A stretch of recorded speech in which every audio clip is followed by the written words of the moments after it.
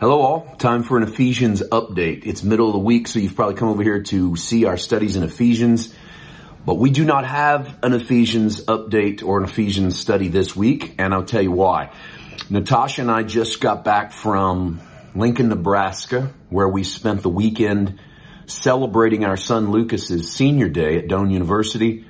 They honored their outgoing students, and we got to go down on the field with him. It was a fun and memorable weekend. We had a blast. Well, the weekend got pushed a little bit because we had a rain out, and we just decided we'd come all this way. We went 1,000 miles. We're not going to miss this, so we stayed, which means we kind of cut into the work week. So there's a lot of stuff to do in the last half of the week. One of those things was to record a video for the weekend. As my weekend was unfolding, I got a word to record and thought, I don't want to just record it. I want to share it with real people. So we got back in time to get ready and go to the Tuesday evening Bible study here in Georgia. So rather than do Ephesians, I preached that word. And we recorded it, and I'm going to put it up this weekend. So there's no studies in Ephesians, but there is a sermon coming up that we'll put up right here on this coming Sunday, which is the 23rd of April, 2023, titled The Spirit of Grace. And man, I think you're going to enjoy this.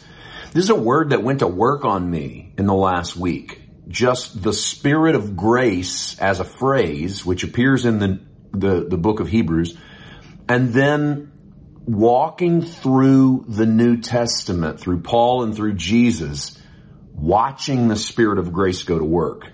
I make an admission up front in the message that we run the risk of playing a little bit of here a verse, there a verse, which can be dangerous. And so I hope we've built your trust over the years that you'll follow along on this and just see where the Spirit leads you. There's a lot of stuff in this that I think is really going to bless you. So we will get back to the Ephesians study next week. That's the plan. We're in the 4th chapter, and we're right there about the fivefold ministry passage. We'll be right back on that, but not this week.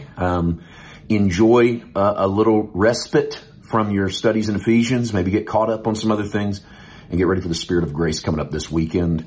I'm very excited about it. I'm praying for you. I can feel you praying for us. It's a time in our lives and ministry where the wind is blowing, and that is a great thing. It's an exciting thing. And I am just anxious, but trying to be patient. In your patience possess ye your souls, Jesus said. So I'm trying to be patient about what the Father is doing, but it's exciting times, and I look forward to sharing all of it with you. Hope you have a great rest of your week. God bless.